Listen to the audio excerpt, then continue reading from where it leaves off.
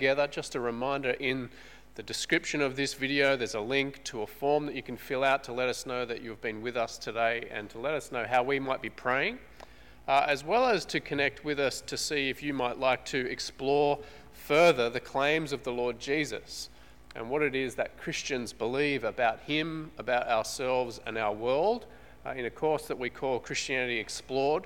That'll happen on 4 Monday nights in July, whether online or in person. And so if you'd like to be part of that gathering of people to think about Jesus from the Bible, to ask questions and to hear what Christians believe, we'd love you to join us for Christianity Explored. Let me pray for us and we'll have a look at Lamentations together. Let's pray. Our Father, we thank you so much for your word and ask that as we reflect on it together now, that you would build us up in our faith, that we might trust you even in the darkness. And we pray this for Jesus' sake. Amen. Well, in his book from which we've stolen this series, Barry Webb writes, "The garment of suffering is heavy and dark. It is a robe that sinners wear as they make their way, trembling yet hopeful, to the cross of Christ." And the book of Lamentations can teach us a whole lot about it. We can learn how to grieve as God's people who still have hope. Many of us this morning are feeling fresh loss. We're feeling loss, even if not significant, yet still real, the loss of a holiday break that we were looking forward to and maybe needing, the loss of extended family time together, the loss of plans with family and friends. But for many of us sitting at home this morning and even here at church, that loss pales into insignificance compared to the grief and the loss that you're already carrying around. The loss, and often hidden loss, of miscarriage, the loss of moving away and changing seasons, the loss of retirement and feeling like you don't contribute, the loss of a wayward child despite all your prayers, the loss of a broken marriage and the ripples of all the smaller but significant losses that flow out of that, the loss of injury or illness, whether acute or chronic, the loss of failing in an opportunity that feels like it won't be repeated, and of course the loss of a loved one whom you'll never see again. Lamentations reflects so many of the thoughts and the feelings that accompany those feelings of loss, the suffering, the grief. In the book of Lamentations, the ideas and the thoughts are often circular, they're repetitious, as so often is the case with grief.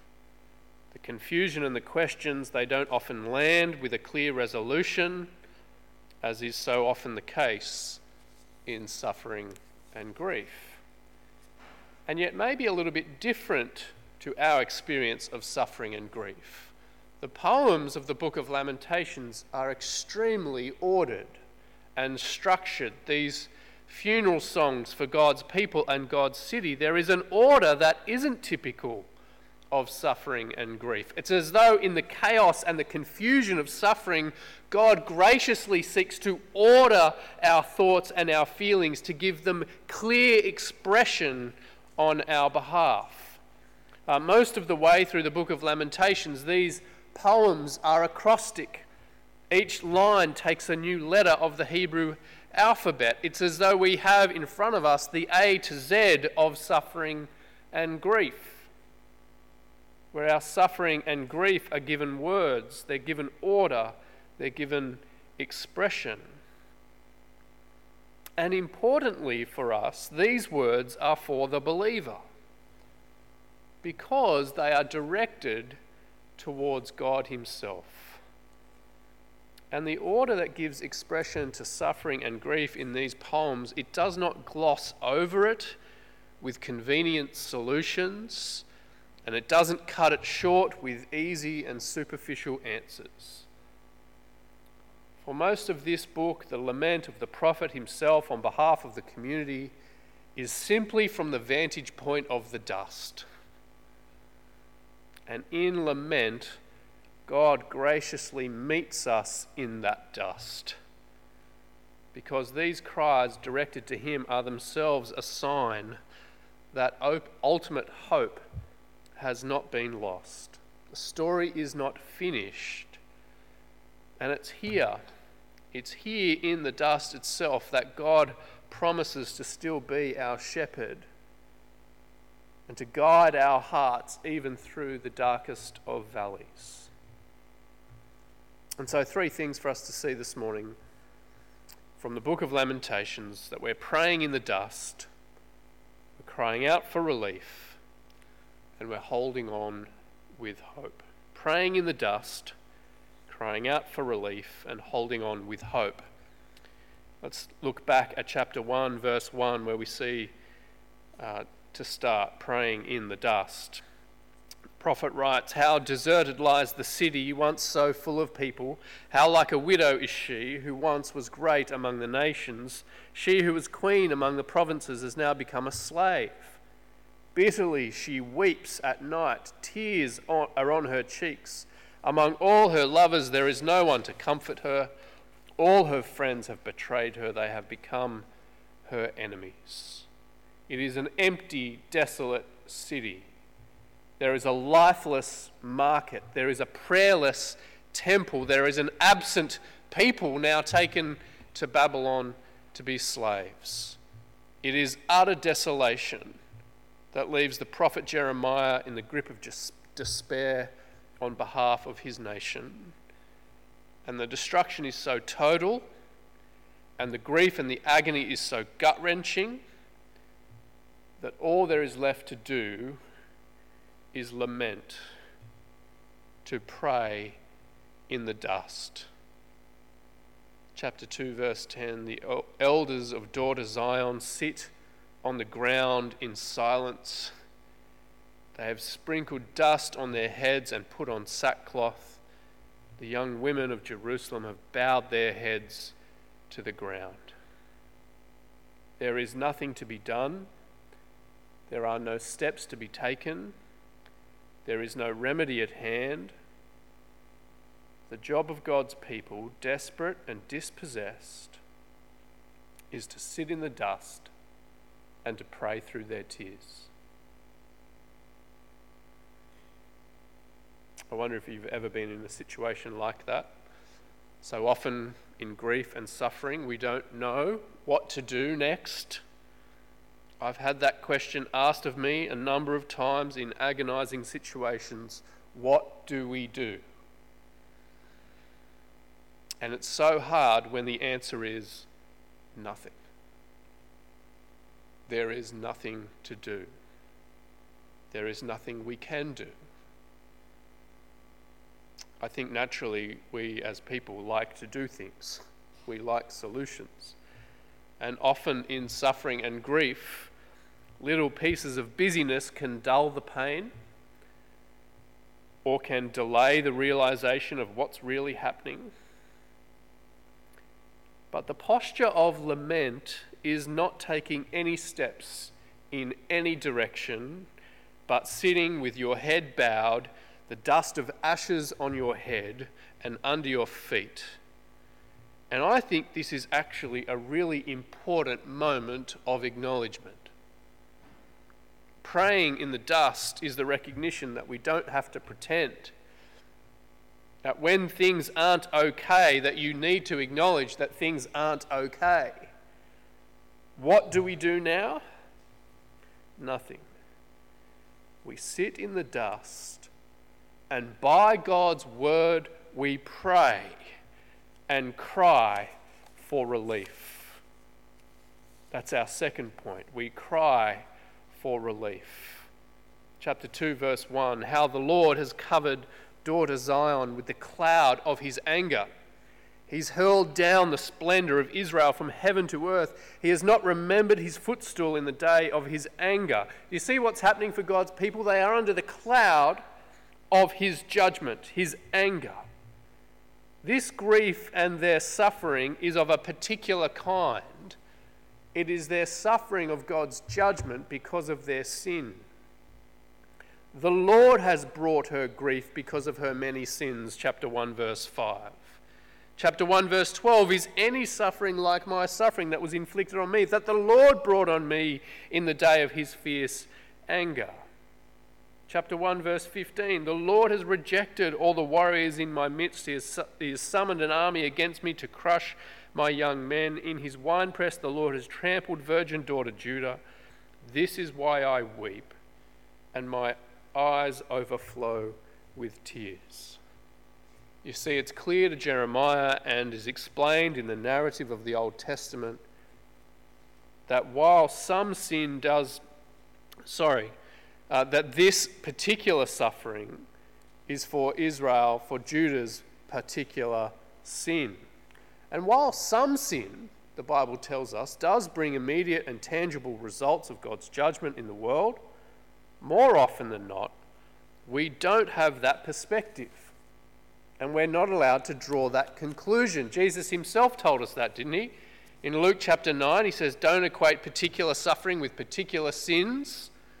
But what are we to do? When we see any kind of suffering in this world, Jesus tells us that it's a loud and clear reminder that repentance towards God and faith in his promises is necessary for anyone who would be rescued from the eternal suffering of God's just judgment. And when God is seen as the one who's very much in charge and the bringer of grief and suffering, the one in whose sovereign hands is the very suffering his people are experiencing, where are they to go for help? Where are they to find relief?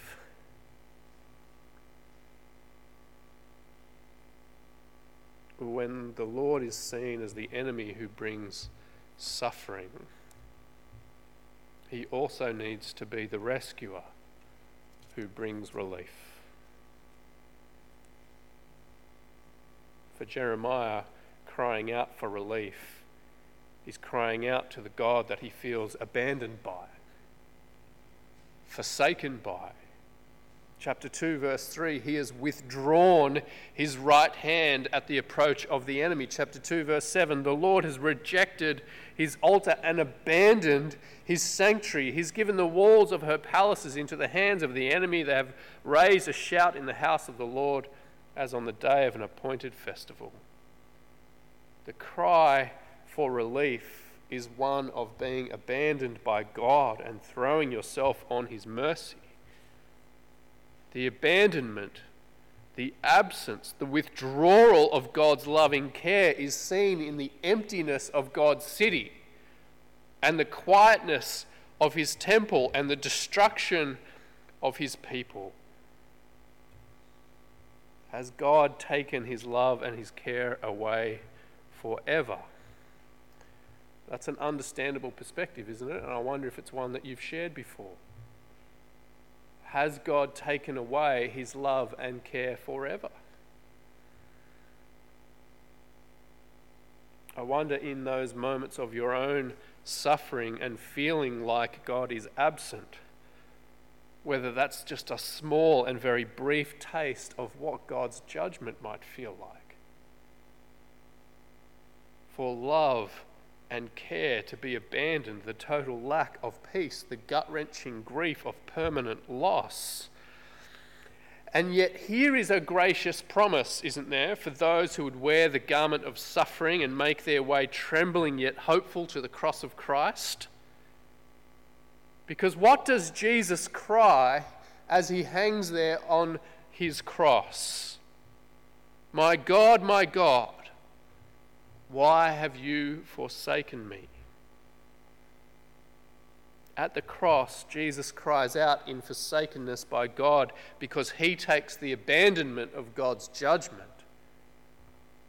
in order that with our faith in him we can know for sure that we haven't been abandoned by God. Jesus at the cross is forsaken by God so that you never will be with your faith in him. And so that cry of relief, the cry to the God who has already poured out his judgment on the Lord Jesus, and who has promised never to leave you nor forsake you. That cry for relief, surely on the lips of the person trusting in the Lord Jesus, comes with even greater expectation of an answer. So Jeremiah says, keep crying, keep asking. The hearts of your people cry out to the Lord. Let your tears flow like a river day and night. Give yourself no relief, your eyes no rest. Arise, cry out in the night as the watches of the night begin. Pour out your heart like water in the presence of the Lord. Lift up your hands to him for the lives of your children who faint from hunger at every street corner. Cry out with expectation to the Lord of your suffering. Recently I asked someone just in passing, as you tend to do, how you're going? And their response, as often comes back, well, there's no use complaining, no one's listening. And sometimes that can be just a real throwaway line, can't it? A bit of a joke. Or it can be the real recognition that you feel unseen, that you feel unheard. But my response to that person the other day is the perspective of Lamentations. Someone is listening. There is a point to complaining. God is listening, and he welcomes your complaint. In fact, in this book, he gives shape to your complaint. He lends you his words, and he encourages you to pray and to lament and to cry for relief without giving your eyes rest. And sometimes we will need the help of other Christians to keep bringing those prayers before God together. And we do so trusting that relief comes for the Christian with greater clarity and with greater hope than the extraordinary relief that we find in chapter 3. The way this book is structured, it points us to chapter 3 as not only the theological centre, but the literary centre of the book, where we find the relief of hope. And here's the remarkable thing for Jeremiah as he gets to that point of hope in chapter 3. There is relief that comes with hope. But it is not a relief that comes from a change in his circumstances. It's relief that comes from a change of mind. It's the change of mind, not the change of circumstances, that Jeremiah the prophet can then hang on with hope. And so often that is true for us as well. That God calls us to hold on with hope. Not by changing our circumstances, but by changing our mind. As we recall God's character, his faithfulness, his steadfast love, so clearly seen and demonstrated at the cross of the Lord Jesus.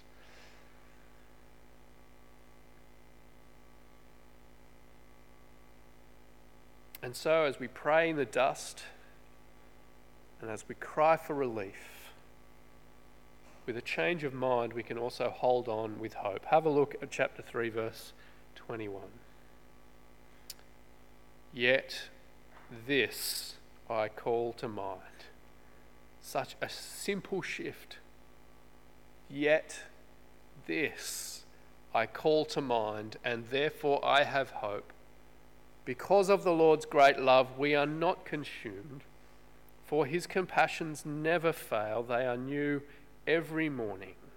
Great is your faithfulness. I say to myself, the Lord is my portion, therefore I will wait for him. The Lord is good to those whose hope is in him, to the one who seeks him. It is good to wait quietly for the salvation of the Lord. If you're anything like me and you've heard these words many times before, often out of context, I tend to think of God's new morning mercies in the context of the nice, hot morning coffee, standing on the deck with the sunshine of a new day, early sounds of birds and fresh optimism for the day ahead. But remember, Jeremiah's circumstances haven't changed. He is calling to mind the fresh mercy for a new day while he still sits in the rubble of Jerusalem. He hasn't moved from the dust. And yet it's in pouring out his soul to the Lord that he is left with this, the only indestructible thing in the universe, looking around at everything that has been stripped away from his life and the life of God's people in the city of Jerusalem. No markets, no laughter, no food, no temple. The only indestructible thing in the universe left to reflect on and to cling to is the character of God and his eternal promises. With all the asking of why, with all the confusion of how, with all the anxiety of what if and all the regrets of if only still lingering in his mind, the only solid place to anchor his soul is in the hope of God's unchanging character. Recalling how God first revealed himself to a newly rescued people in the book of Exodus. The Lord, slow to anger, full of compassion. His faithful love extends generation after generation. That is where I will cling, says Jeremiah. That is where my mind will recall, even in the grip of grief.